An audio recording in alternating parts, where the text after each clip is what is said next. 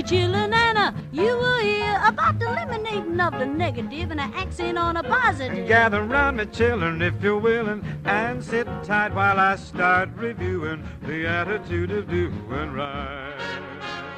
Ladies and gentlemen, welcome to the podcast, The Joyful Frugalista, and now here's your host, Serina Bird. This podcast is sponsored by 4Data, a Canberra-based company that is committed to ensuring business owners have reliable and professional IT services. I'm a client of 4Data. I use their website hosting services, and I'm also reducing my email spam with their secure email hosting service.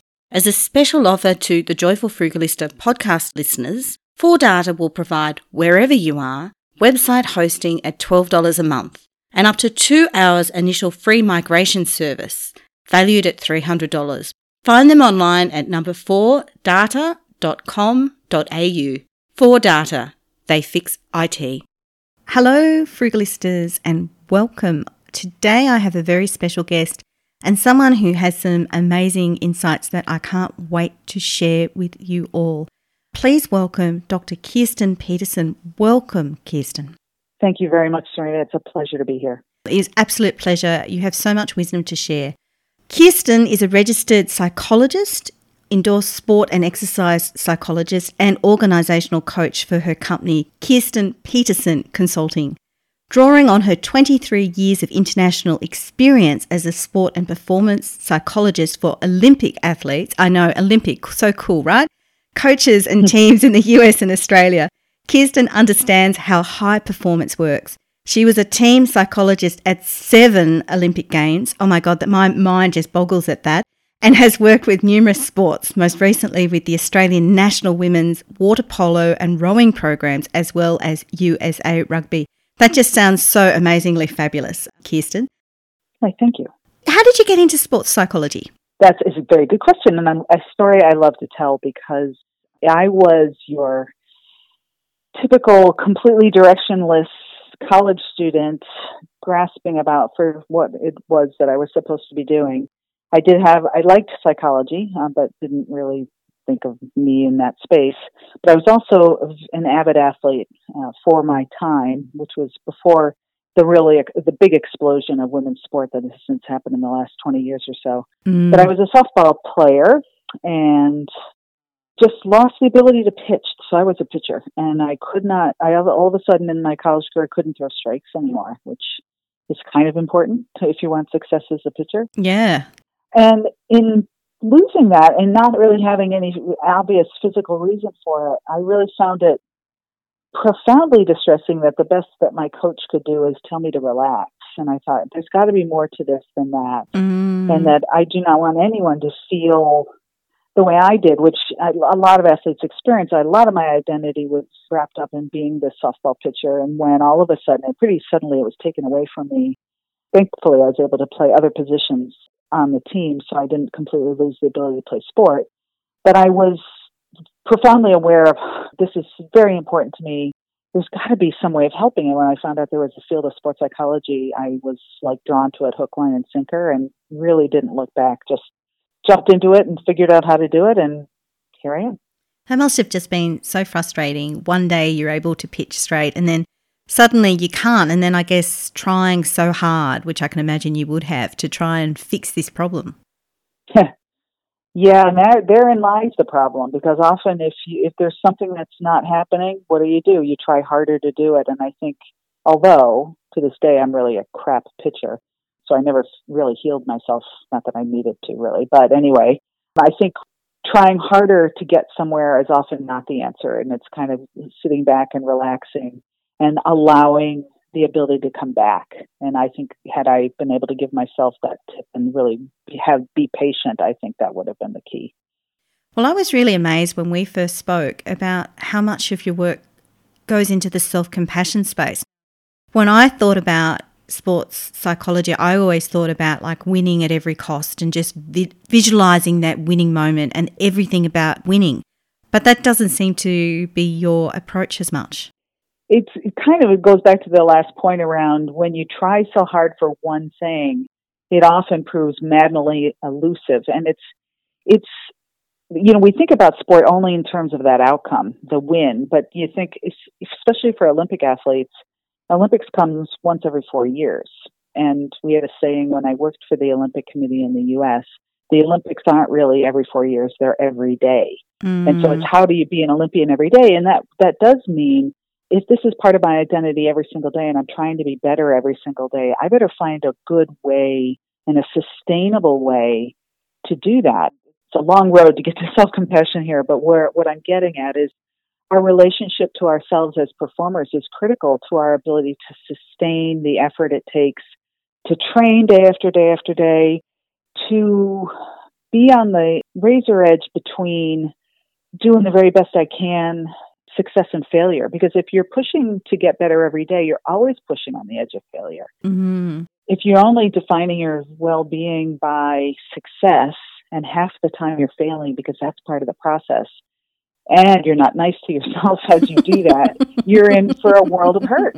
And yeah, there's the recipe. So the book I refer most to athletes or copied the most chapters out of is a book entitled Self-Compassion. Wow. And I think all of that makes so much sense. You're talking about how Olympics happen once every 4 years, but of course we're in a really, really unique year this year. Mm-hmm. Can only begin to imagine how difficult that would be for many elite athletes. Oh, you've opened a Pandora box with that one.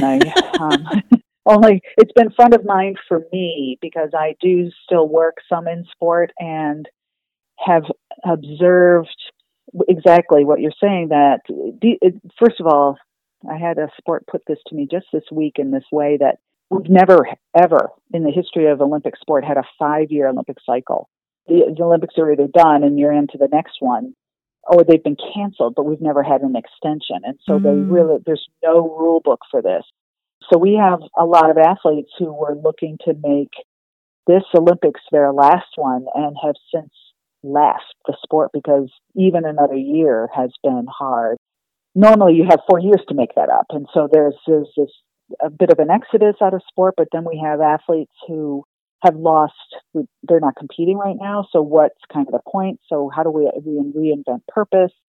How do I find, I'm so used to structure and goal setting, and we work hard throughout an athlete's career to help them be in that space. And then, especially during lockdown, when they were then living in their parents' basement and had no schedule whatsoever for at least a period of time, there was a massive amount of decision fatigue going on where every day they would have to decide, when am I going to train, as opposed to being told when you train, and had to use a whole new skill set. So I am actually developing programming that I'm now sharing with sports to help them thrive a little bit better in these times, because I see so many people kind of banging themselves on the head trying to do harder what they're used to doing. So my program's called When Grit's Not Enough, because I think sometimes it's not about getting harder, but it's about backing away and thinking, how can we really do this for the best way possible? Yeah, I can see that would be really, really needed when so much of your life is around a schedule and a routine, and then suddenly that's just taken away. But yet you've got to keep at peak performance level. Must be very hard. Well, we're also trying to help athletes and coaches see that if we're looking at the Olympics, which are now just shy of a year away, we can afford to take our foot off the brake a little bit. Like, we don't have to stay at peak levels, nor is it very healthy. You're going to need a bit of time to recover. Where I see the brittleness is I'm trying to stay on this trajectory when there's no competition coming up for 9 months. I don't know how the selection process is going to work, but we have to sort of be flexible in that space and recognize we don't have to be great right now. We want to be developing, and then know when intelligently to turn up the gears to get great, because that's kind of how preparation in sport works. You kind of you climb up and then you taper down, and you climb up a little higher and you taper down, and we need to get that kind of rhythm right. And I don't know that we're hitting it because it's just been so unprecedented. Yeah, everything is so unprecedented. And you've touched on this a bit, but this whole concept about winning and success being winning, which I guess sport's all about that, right? It's all about who gets the gold, who gets the silver, who gets the bronze. But how do you help athletes feel okay when they don't achieve that? That's a great question. And often, athletes unintentionally get this wrong because they come into sport wanting to win. And yeah, that's what we celebrate, right? But nevertheless, there's not more than one winner. It's really a zero-sum game in sport. And so if we just do the math, and I'm terrible at math, so I won't go farther than that, to say that we're going to lose a lot more often than we win. So if winning is the only thing, there's a lot of suffering in store for us. So I think this could kind of link to a question or just a point we were making earlier around how do I find joy and accomplishment in the process? How do I own what I have been able to accomplish? Maybe I have personal goals that are in my control that I can take pride in. Because the thing about winning is that although athletes love to say, I control winning, unfortunately, you don't control the person you're up against and whether they're just having a better day than you. So I would argue that we don't control the outcome. We don't control the win or lose. We increase the chances by the way we behave, meaning, is our training good? Is our attitude good? Is our strategy good? And that we absolutely need to own and value those things that we control along the way. And if winning happens, great. And if losing happens, we can be disappointed but not devastated. I had some of your thoughts in my head the other week when I had a very distraught 8-year-old son after his rugby league game. And I know we've spoken about this before, but my children have both taken up rugby league this year, much to my surprise. And my youngest, it's turned out he's actually quite good at it. And this is, his first season, so it's early times. Anyway, one week he scored 5 tries, which is pretty phenomenal. And he was very proud of himself. And then what happened was one of his family members, not me, said that she'd give him $20 if he scored a try. I can hear you sucking in a breath already, and you know where this is going. $20 if he scored a try in the next match. So the next match came along and I could see what the coach had done because they're all under 8s, they're all little kids, and he obviously wanted to change the playing positions to make it fair for the other kids. So he was playing in a first receiver role where basically he wasn't in a position to get many tries. It would have been very hard. So he didn't score a try that game and he just melted down. He was just crying for hours. And he'd actually played really well. Like he'd actually been tackling really well. He'd been defending really well. He'd been working really well as a team. He was actually, I thought, a better player than when he was scoring 5 tries. But in his mind, he'd been told that success was all about getting a try and he was devastated. Yeah. You nailed that one in the sense that success was defined for him. And isn't it interesting? That's, I assume, an adult who did that. Sadly, yes. It's so interesting, the whole concept of, kids in sport and how unintentionally parents can make sport into something that the kids aren't seeing the same way. On the one hand, we have parents who would say, let's not keep score because we don't want the kids to get all involved in the outcomes. And like, who are you kidding? The kids will come off the field going, well, I know I'm not supposed to know this, but we lost 5-3. Yeah, they'll count. But the idea that there's something valuable in helping kids actually accurately process winning and losing and understanding it's part of life. If we are trying to pretend that it doesn't exist when you're 8 and then shove it down your throat when you're 18, how have we served our children in that way? But the other piece that you're talking to is then this idea that, you get into the extrinsic and intrinsic motivation. And if I'm doing it for the love of the sport, that's healthy and sustainable. But when I get into the extrinsic motivation, doing it for the money, the recognition, the things that are outside of me, those then make my joy about this conditional. And you take those away, and my tendency to persist and thrive actually becomes a little bit more brittle. Yeah, it's a lot more stress, isn't it? It goes from, I'm running around having fun, I'm scoring a few tries, I'm feeling pretty good about it, to, I don't reach that target, I'm going to let other people down. That's a whole other area about sort of the expectations. And once that rears its head, there's a whole heap of work, as Australians would say, around helping athletes manage and understand that, how expectations can control, we can learn a different relationship with that kind of thinking, but it doesn't come naturally to us. And if it gets under our skin a little bit, we have left Olympic gold medals on the table because of crippling expectations that I've got to do this for my country, as opposed to I'm just getting into a swimming pool and swimming as fast as I can. Yeah, you're right. There's a whole other layer. We've been talking a lot about the obstacles, I guess, to winning or success, and talking about success just in a general term. And I know it's a lot more complicated than that. But I know you've worked with a lot of successful athletes. What then are some of the key qualities, including mindset, that these really top, elite, successful, in the terms of winning in this sense, these athletes display? Yeah, if we get beyond mindset, first of all, you got to have all the levers, you got to have the strength, you got to have the size to be able to execute whatever sport you're in. Sports psychology, or the mental aspect of the game, comes in closer to the top than it does the bottom, in the sense that if you don't have the body for it, all the sports psych isn't going to save you. Just like if you're taking care of yourself, if you're not sleeping, going to see your psychologist for help with your mental state isn't going to help. We need to take care of generally our physicality first. And I'm not saying ignore the mental side, but that there's many basic things we can be doing, whether we want to succeed in sport or succeed in life, that you have to do with all the stuff your mom taught you when you were growing up about sleep, about eating, about making sure you're nice to people because we're social animals and all that. But having said that, then we get into the kind of the mindset of what allows somebody to be really successful, because you certainly see people with all the physical attributes not able to, perform under pressure, or are fragile in other ways. And so I would say that you go from good to great athletes. Great athletes take responsibility for the job of being an elite athlete. They're smart about recognizing when they need to rely on others to help them, and that's okay.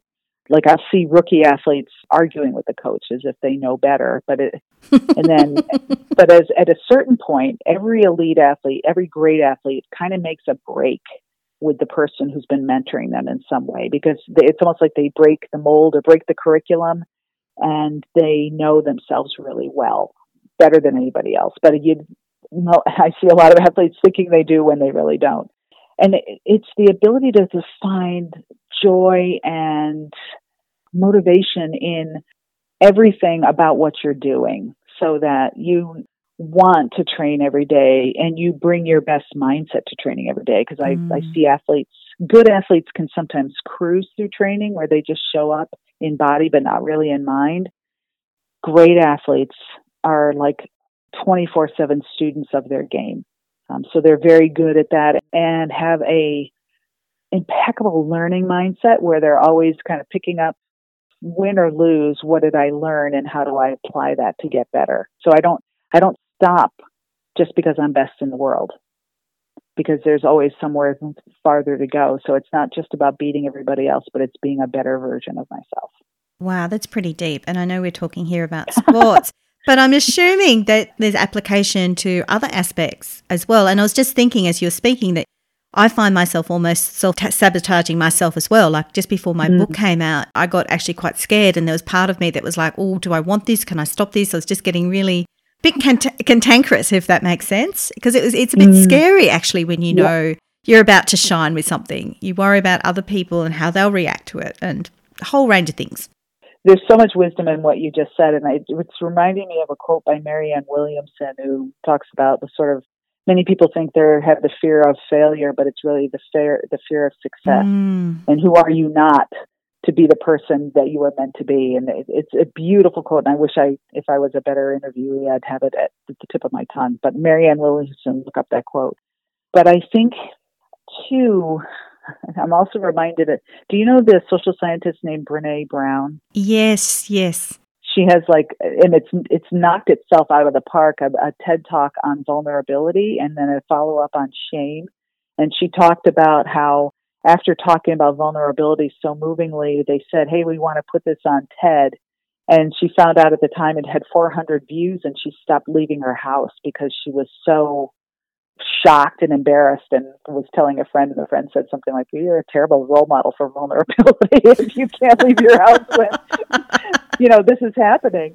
And it is funny how we have this paradoxical reaction to success or a fear. Like, I know when I did an online, this is me too, I did an online learning event, which meant earlier this year, right when COVID hit, that I, for the first time, was really branding it with my name. And I hired an event management company to help spread the word. And I was so afraid. And then, after it was all over LinkedIn for a while in my little world. But I had to get used to sort of that sucker punch feeling that I imagine you felt when your book is out there thinking, oh my God, what's going to happen? But I realized after a couple of days, people were just really nice to me, and I wasn't even big enough to troll. What was my fear here?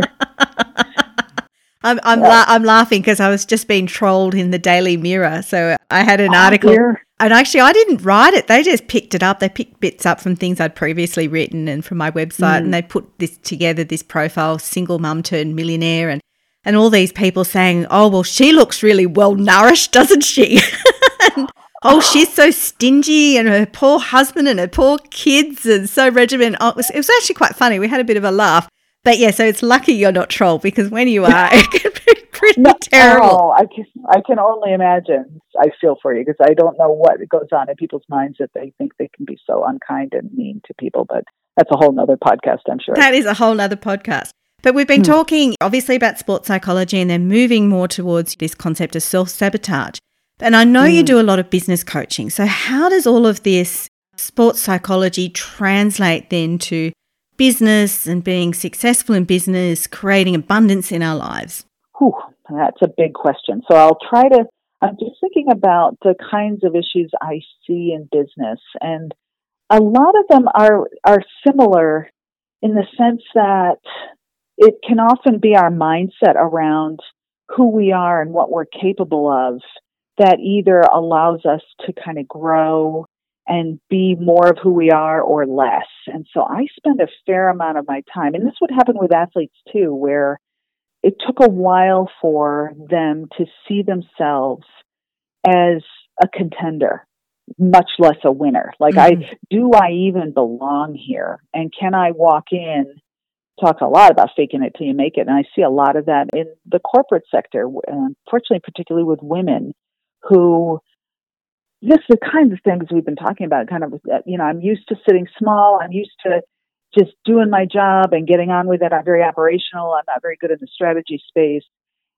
But actually I am. But I still see myself as an operational person. And so helping to challenge what the fears are, to, what's happening. And specifically, like when I find people in this space of going up and trying to get out of their comfort zone into a place where they haven't been before, like doubt will creep in. And doubt inevitably comes in the form of questions.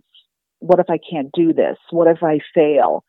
And it's our mind in some pretty unhelpful way, actually, trying to help us by, anticipating the worst so that we're prepared. But the fact is, we rarely actually take the time to answer those questions. What if I fail? Well, I'll get up and look at what happened, and I'll figure out a different way to do it next time. I guess that's what an athlete does if he or she doesn't win the race. Although they will be besieged with the same questions, and you kind of have to walk through that same process with them. If I lose, if I don't win the Olympic gold medal, guess what? The sun's going to come up tomorrow. I'm going to put my pants on one leg at a time, and my parents will still love me. And being able to kind of, answer the question so that they stop the worry loop you'll keep doing it. But if you keep answering the questions, it starts to lose its power. The other piece around this that translates both for sport and I see the corporate world is this idea that we think that success means not doubting. And there is not an Olympic champion on the planet who didn't go into that Olympic final with a bit of doubt. And so what I would say, because what an athlete will do is say, I'm not supposed to be doubting. Here I am at the Olympic final.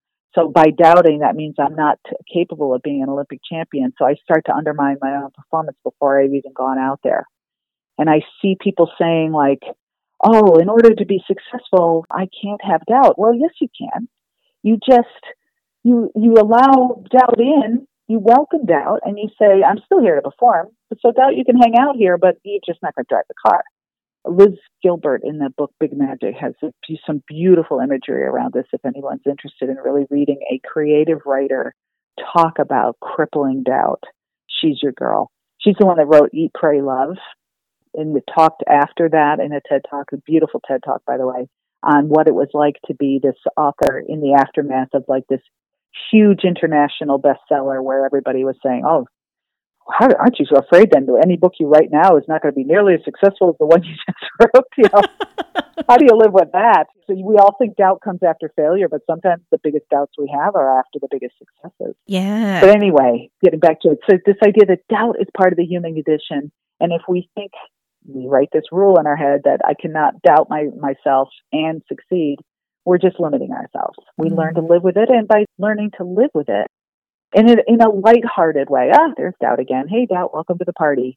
We allow its right to exist because fighting it is futile. But we take a little of the punch out of it, and we get on with things. So I think we can be courageous and successful and have doubt in the back of our mind. That's the way it works. Yeah, that's big, sort of recognizing all aspects of the human condition and not denying those. They're part of who we are. They're completely natural emotions. And somehow, though, we have this idea in our heads that certain emotions are just not acceptable. You know, if the CEO in the corner, the C-suite doesn't feel XYZ, well, they're great. Yes, I'm sure he or she does. They just don't talk about it. And if they don't, we worry about their mental health because there are certain presidents of certain countries in the world who actually could stand with a little bit more doubt in their lives. But, yeah, perhaps. It's interesting that when people start to open up about this vulnerability, how they share. Like I once had an opportunity to, as part of a personal development thing that one of my bosses was trying, to sit in with a meeting where one of the deputy secretaries of my former department was. Now, this was the first time they'd done this sort of thing. I was the first person sort of sitting there. And it was kind of a bit awkward because I was the note taker and there were all these senior people from other agencies talking about some very big issues, and it actually wasn't an issue that was my normal policy issue. So I didn't actually know what the issues were to start with. It was outside of my remit.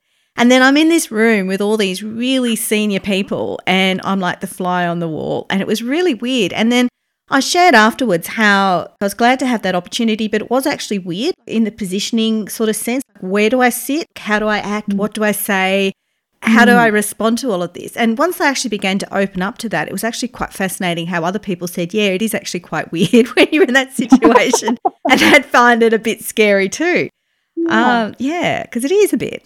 I love that idea of leading with a bit of vulnerability, and that when you do that, especially leaders, and if it's appropriate, I think it's inappropriate vulnerability, which is off topic, but if there's something's happening and people are feeling unsafe or scared, when you can kind of own what's in the room from a position of power, it enables and gives other people permission to do the same. And that's, to me, where the rich, much more authentic conversations happen. Now, I want to ask you a next question, and I know what the answer is going to be, and I know I'm going to laugh, and that is, do you have, it's coming, do you have a Frugalista tip to share? For the interest of everyone listening, I had to ask Serina what this was, because I did not understand what a Frugalista tip was. And so when I realized it's a tip to save money and be frugal, I had to admit that I don't have much of that kind of DNA in my body, but I am thankfully married in the yin-yang way of marriages to one of the most frugal people on the planet. And my Frugalista tip is to marry a man who keeps his underwear from high school and still wears it as a cost-saving measure, because his lack of underwear. We can go on trips now for the money we've saved from underwear purchases. So there you go. There you go. Anyway. Sorry. Yeah, no comment on that. I'm not going to add into the underwear situation in our household other than to say that I'm frugal. So there you go. Yeah. Well, and it's been interesting, actually, how I can feel very sanctimonious about my own frugality in these times, because where am I going to spend money? I can thank the pandemic for actually making me a much more noble and frugal person. There's my tip. Let's have a global pandemic more often, so all travel is curtailed and our inability to go out to cafes and buy things in stores really goes down, and then I can be as frugal as anybody. Well, maybe not, if that's okay. Fair enough. Yes. No, I'm being a bit tongue-in-cheek, because obviously who wants a pandemic? I know. Well, thank you so much. The big question now is, how can people find more about what you do and connect with your company? Well, thank you. I really appreciate the opportunity. So my company name is Kirsten Peterson Consulting, which I appreciate is a mouthful for anyone. You don't have to say it out loud. But if you just put those words into Google, my website will come up, and I consider myself kind of a change agent, kind of coach, helping people go from good to great in that performance space and recognize how do you tap into your inner performer. And I do kind of teamwork and culture building, just like I did in sport with co-acting teams, and would be delighted to help anybody who needs help in that space. Thank you so much. Now, if you have loved this podcast as much as I have being part of it, please make sure to like, share, and comment, especially if you're on Apple Podcasts. Thank you very much. You are more than welcome. Thank you. Oh, listen to me, chillin' Anna. You will hear about the eliminating of the negative and an accent on a positive. You've been listening to The Joyful Frugalista with Serina Bird. She actually likes everybody. And of course, sound has been by Neil Hadley. You gotta accentuate the positive, eliminate the negative, latch on to the affirmative, don't mess with Mr. In Between.